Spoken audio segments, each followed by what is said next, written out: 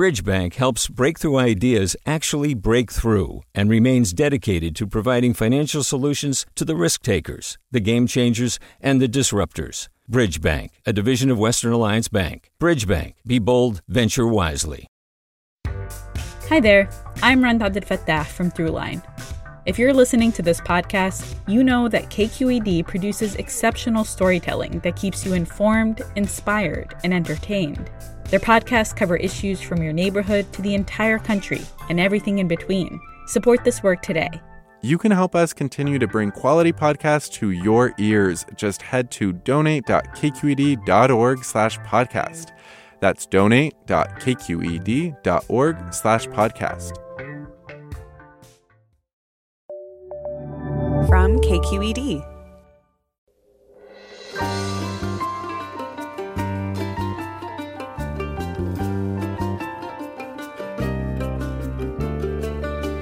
Welcome to Forum. I'm Alexis Madrigal.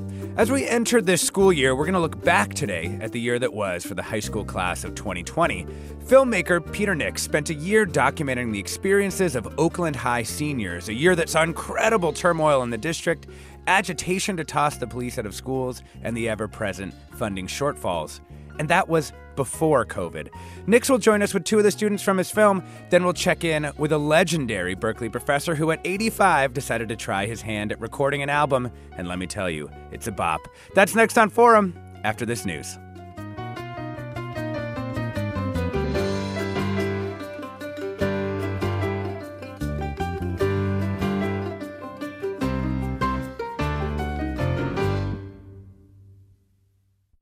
Welcome to Forum. I'm Alexis Madrigal. From the opening seconds of Peter Nix's new documentary, Homeroom, there's a strange foreboding. We know something that the Oakland students on screen do not. We know that when these students hit the spring of 2020, all hell will break loose, that they'll witness a society convulsing with fear, that they'll watch their communities get sick and graduate on Zoom as a huge movement for justice for Black people builds over the summer.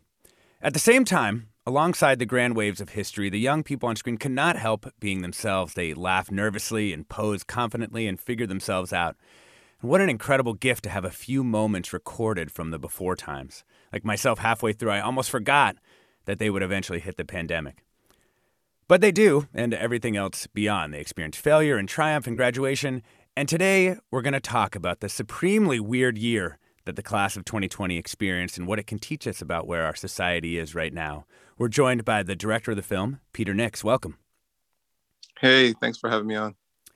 So, Peter Nix, this is your third film in your Oakland trilogy, having completed two others on Highland Hospital and the police department.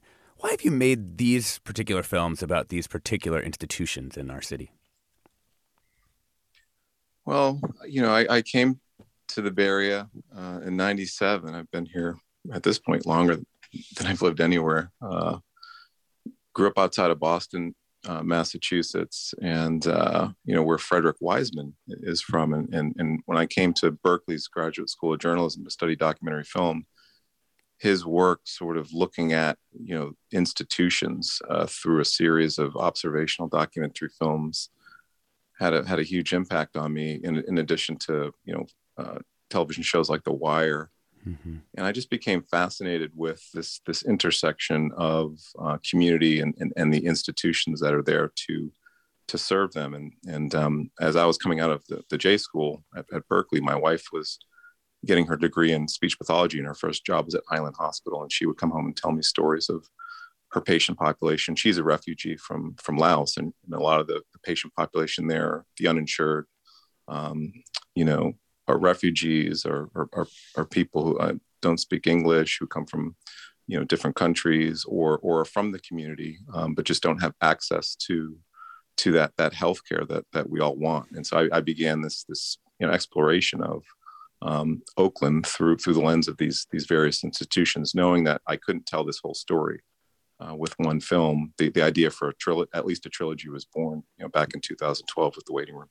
Wow. And how do you set these up? Like when you go into this school or this hospital, do you just say, hey, listen, we're moving in. We're going to be in this corner for the next year. We'll see you soon. Yeah, I mean, I think oftentimes, and documentary nonfiction has a has a complicated history, of people, outsiders coming in and telling stories and then leaving. And part of the notion of what I wanted to do was develop a relationship with the community through a series of films. And, that relationship carries with it, a lot of responsibility. It brings with it accountability. And that began with the waiting room. And that film had such a significant impact on, I think, the local community in Oakland, but also the nation, because these were issues that we were grappling with locally that were also of national concern. That allowed me to then, when it came time to look at the police department and the relationship between community and police, I could, point to that film and say, this is, how we tell our stories, and this is the relationship we have with our subjects. And that allowed, that access to develop and strengthen over time. And then eventually with the, education and, looking at schools and talking to educators and families and parents and students, we could talk about this long extended work that we were doing. Yeah. So you also spent a lot of time with the Oakland Police Department because of your previous film, The Force. How do you think that shaped you going into this film on the school system? That was a very difficult film on a lot of levels. I carry so much of who I am in terms of my own storytelling. I think we all do as storytellers. We each approach our process to a large extent dictated by our experience growing up. And, I was born in 1968 to a white woman and a black man in Ohio. Her family threatened to disown her if she kept me, and she made the difficult decision to put me up for adoption. And I was raised by a black family, grew up in the black church, went to Howard University as a mixed race kid, but identifying as African-American. But I never, was thrown down on the pavement by a cop. I think I was called the N-word once, growing up, but I understood these stories on a deep level through my family and through my father talking about his experience being the first in his family to go to college, and his experience with law enforcement, and my cousins, and knew that this was a deeply personal and traumatic relationship with a particular institution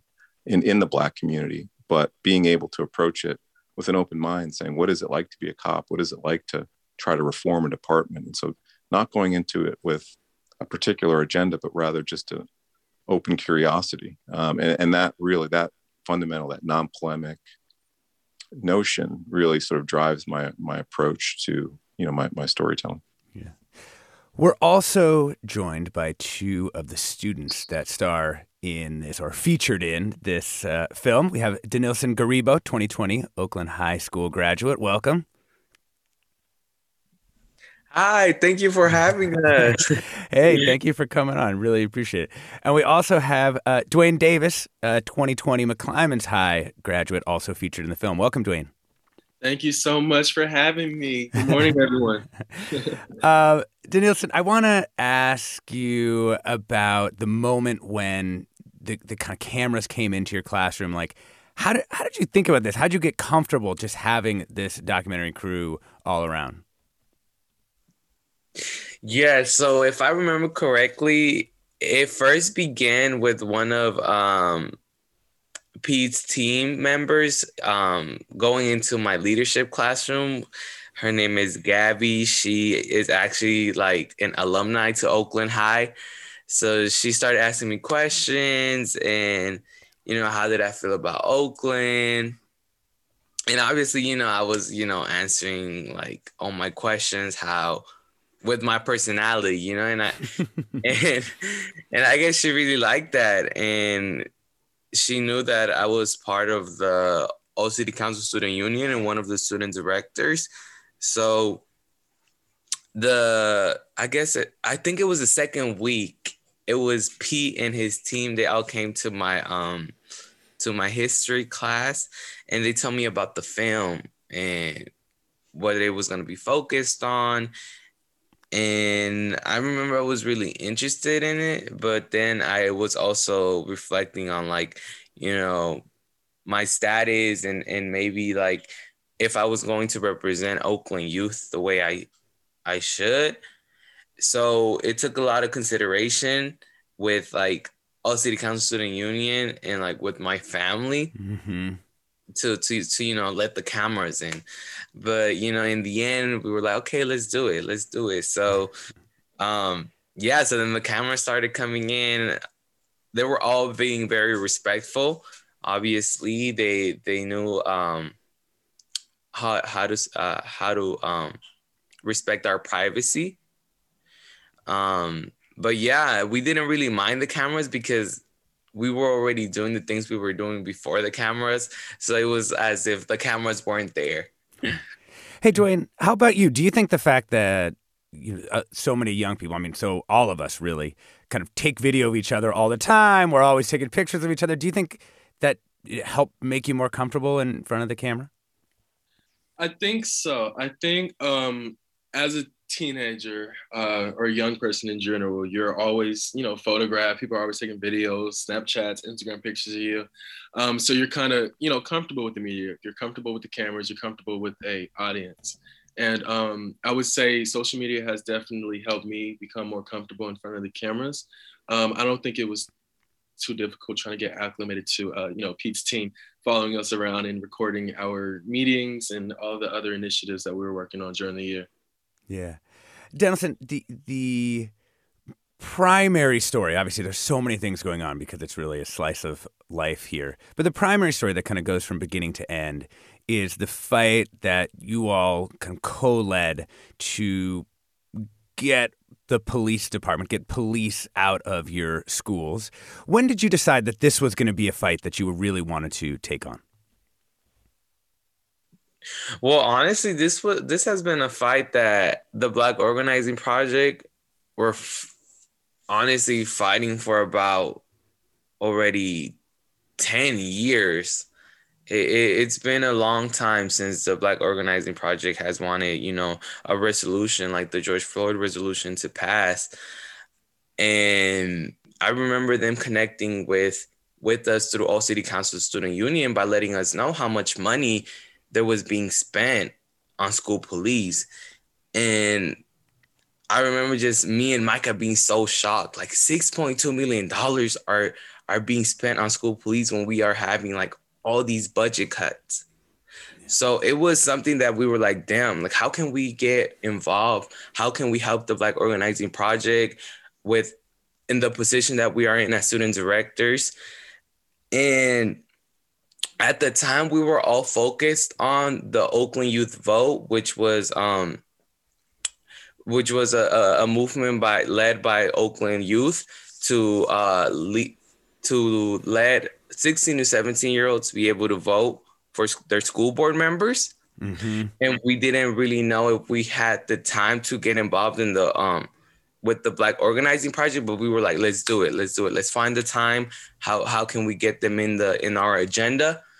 And in the end, we did. We ended up having a lot of meetings with them, actually, back to back. Like, how can we strategize?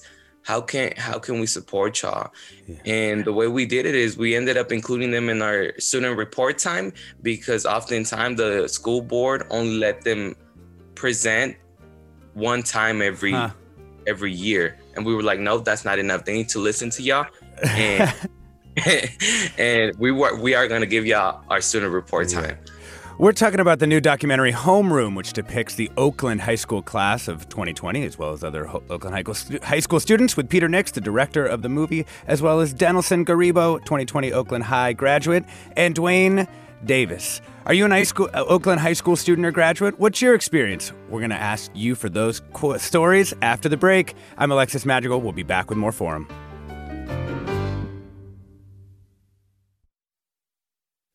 I'm Alexis Madrigal. Welcome back to Forum. We're talking about the new documentary Homeroom, which depicts Oakland unified in 2020, especially the Oakland High School class of 2020. And we're joined by Peter Nix, who's the director. His previous documentaries about Oakland are The Waiting Room and The Force. We also have Dennelson Garibo, 2020 Oakland High graduate, featured in the film, and Dwayne Davis, a 2020 McClymonds High grad, also featured in the film.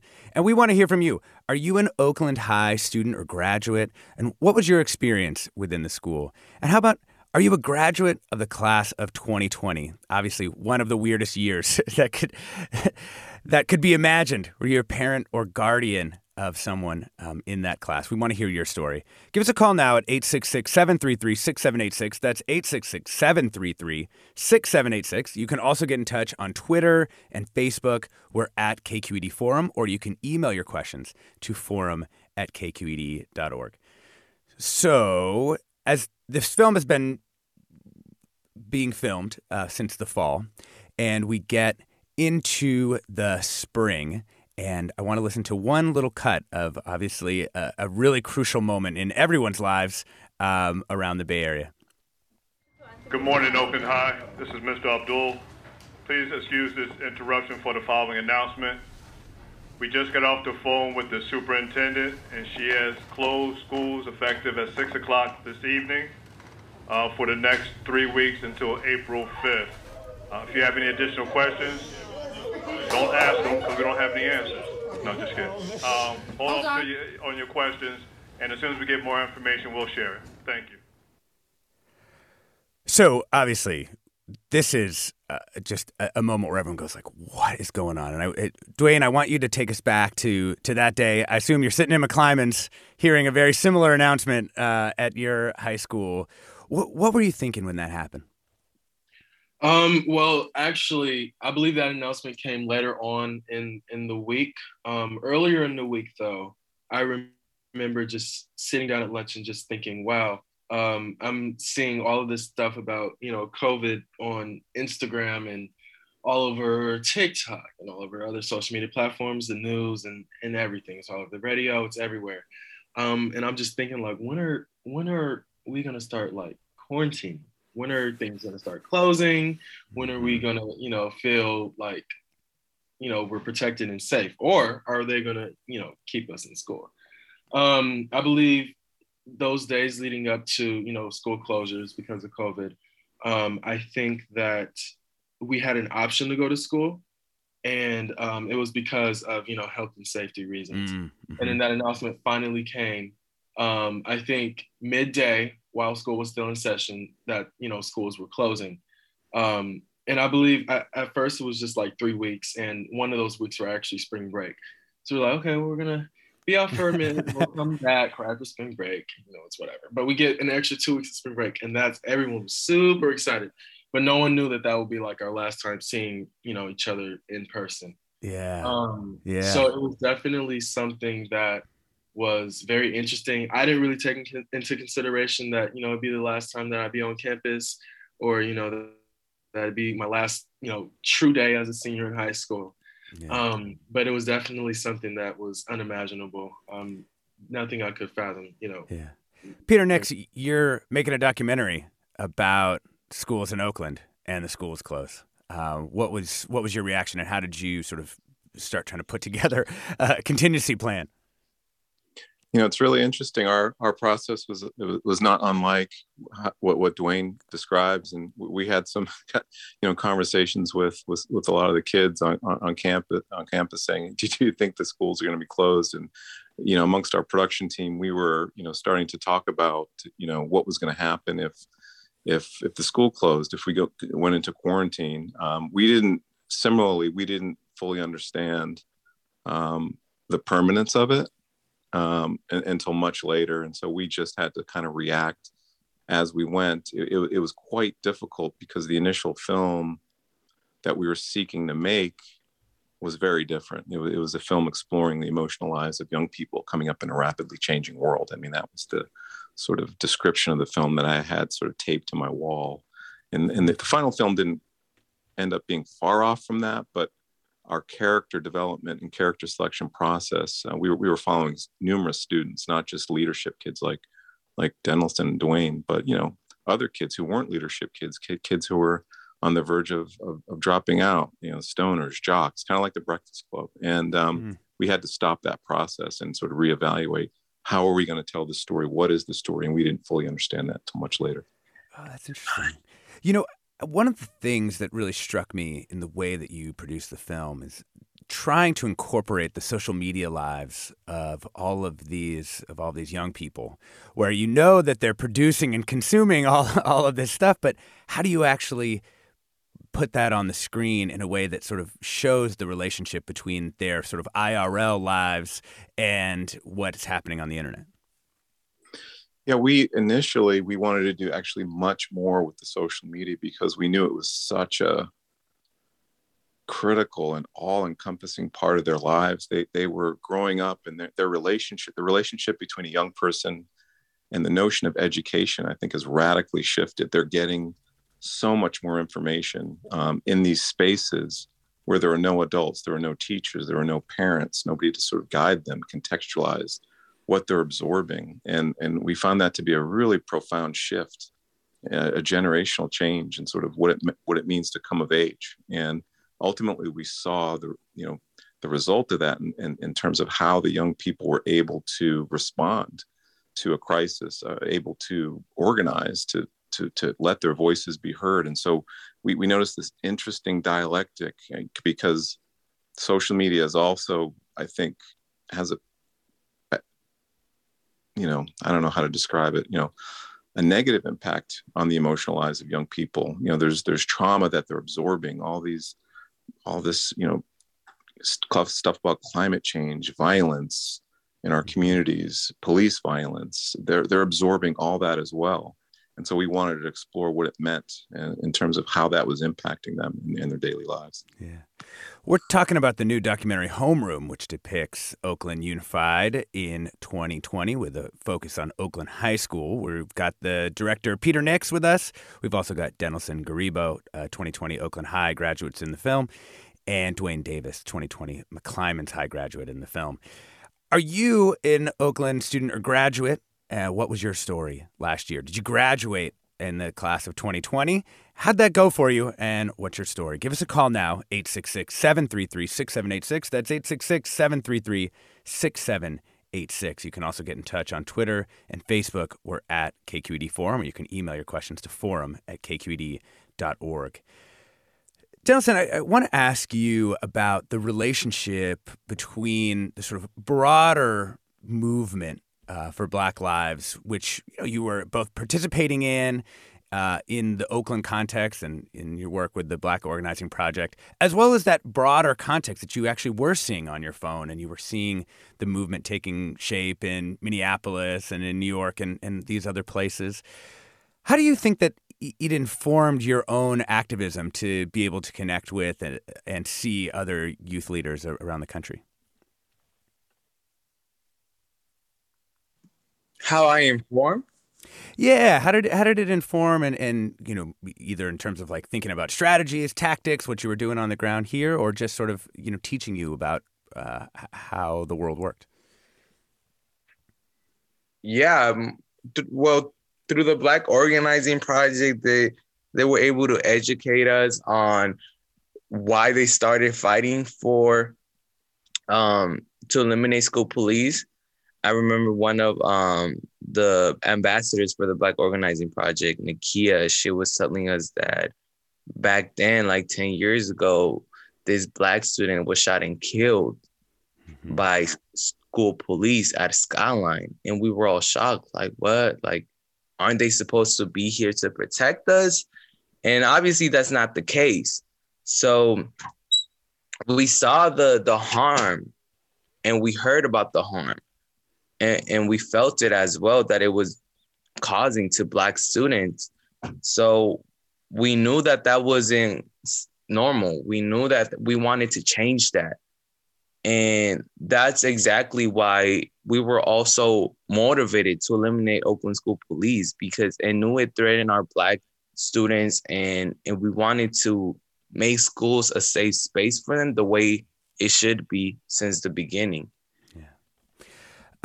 Dwayne, you end up leading a protest to Libby Schaaf's house, the mayor of Oakland. We're going to hear a little cut from it in a second.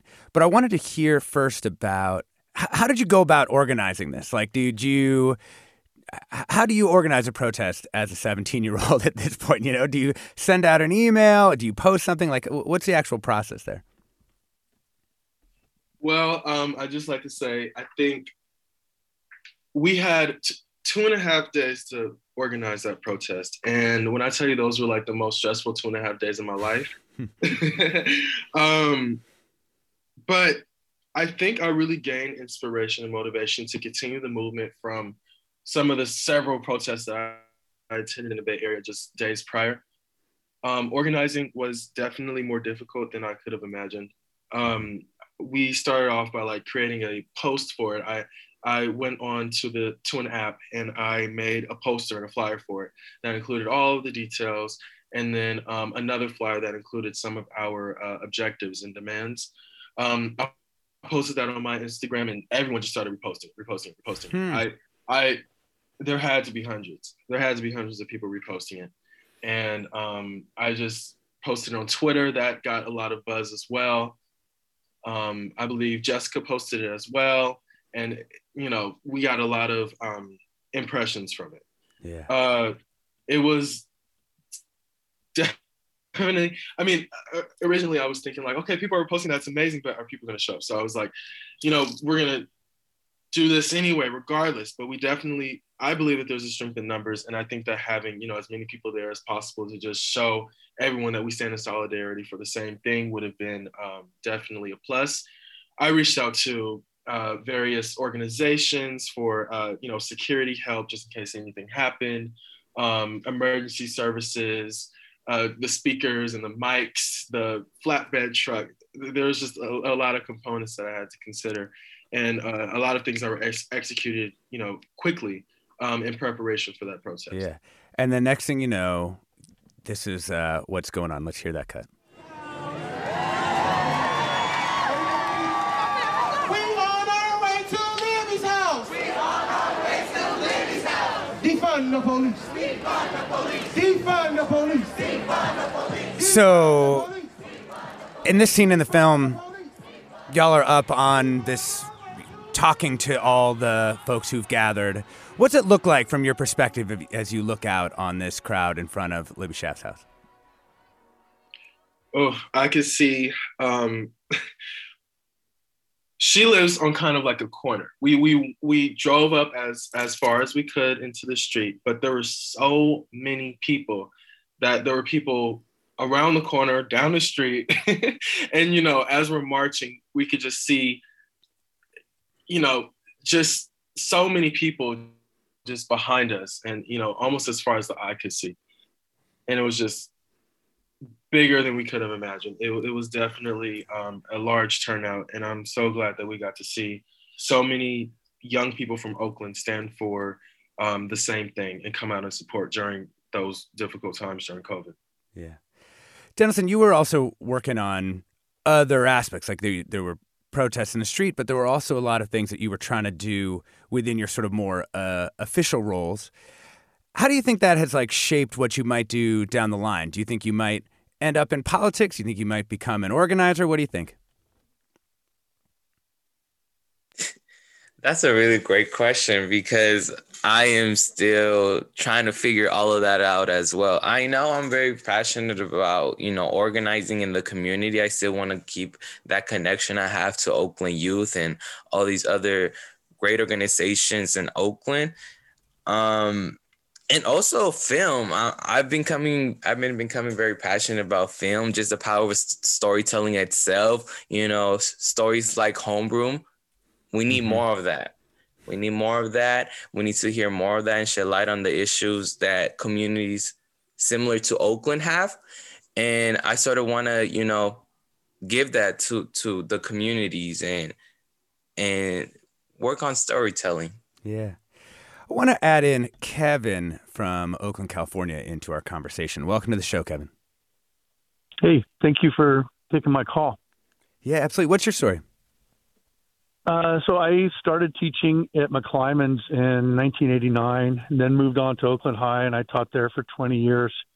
And I'm really glad that people are stepping up to make documentaries about what's going on in our urban public schools. And I just hope that the population density, the class size issue, you know, was brought to light, because, you know, 5 times 32, which is what most teachers are dealing with, right? 160 kids a day is the major problem that I observed in my career teaching in Oakland.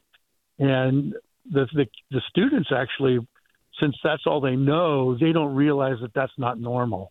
And they may not realize that what they really need is a class size of 20. And so, it's great that the documentary is going to bring some things to light. I'm anxious to see it, but I really hope that class size somehow in some way is covered in the documentary. Some people may know that in real estate they say there's three things. There's location, and then there's location. And in education there's really three things. There's class size, and then there's how many students is the teacher dealing with, which is class size, and then the third thing is actually class size. What the teachers in Oakland are doing is unbelievable. It's unbelievable when you look at the work weeks, the time they put in is just off the charts. Well, Kevin, let me, just before we run out of time, I just want to make sure that we give Peter Nix a chance to respond to this. Thank you so much for that comment and your work in the schools. Peter, how did you see the relationship between students and teachers at Oakland High? I mean, it's interesting, and it's difficult to step into the space of education in Oakland and make a film that is going to satisfy everyone. And I think this commenter's observation is very real and requires a film of its own. We, when we initially started making the film, that issue could have potentially come to light as something that surfaced in the film, but because of COVID and because of the movement that these young people organized and achieved, the film became something else. And we think it's very important to point out to people that despite the fact of very clear issues and problems that persist in our schools, achievement gap, class sizes, housing insecurity, food insecurity, bias, racism that these students face, they're nevertheless in the possession of. I don't think adults fully understand sort of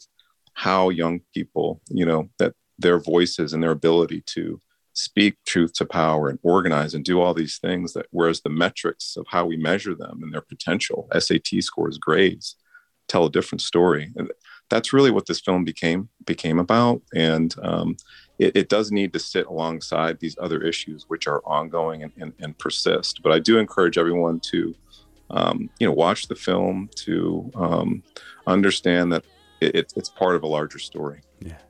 We've been talking about the new documentary Homeroom, which depicts Oakland High School students from the class of 2020 with Peter Nix, director of the movie, Danilson Garibo, 2020 Oakland High School graduate featured in the film, and Dwayne Davis, a 2020 McClymonds High graduate. Thanks to all three of you, and we'll be back with more Forum after the break.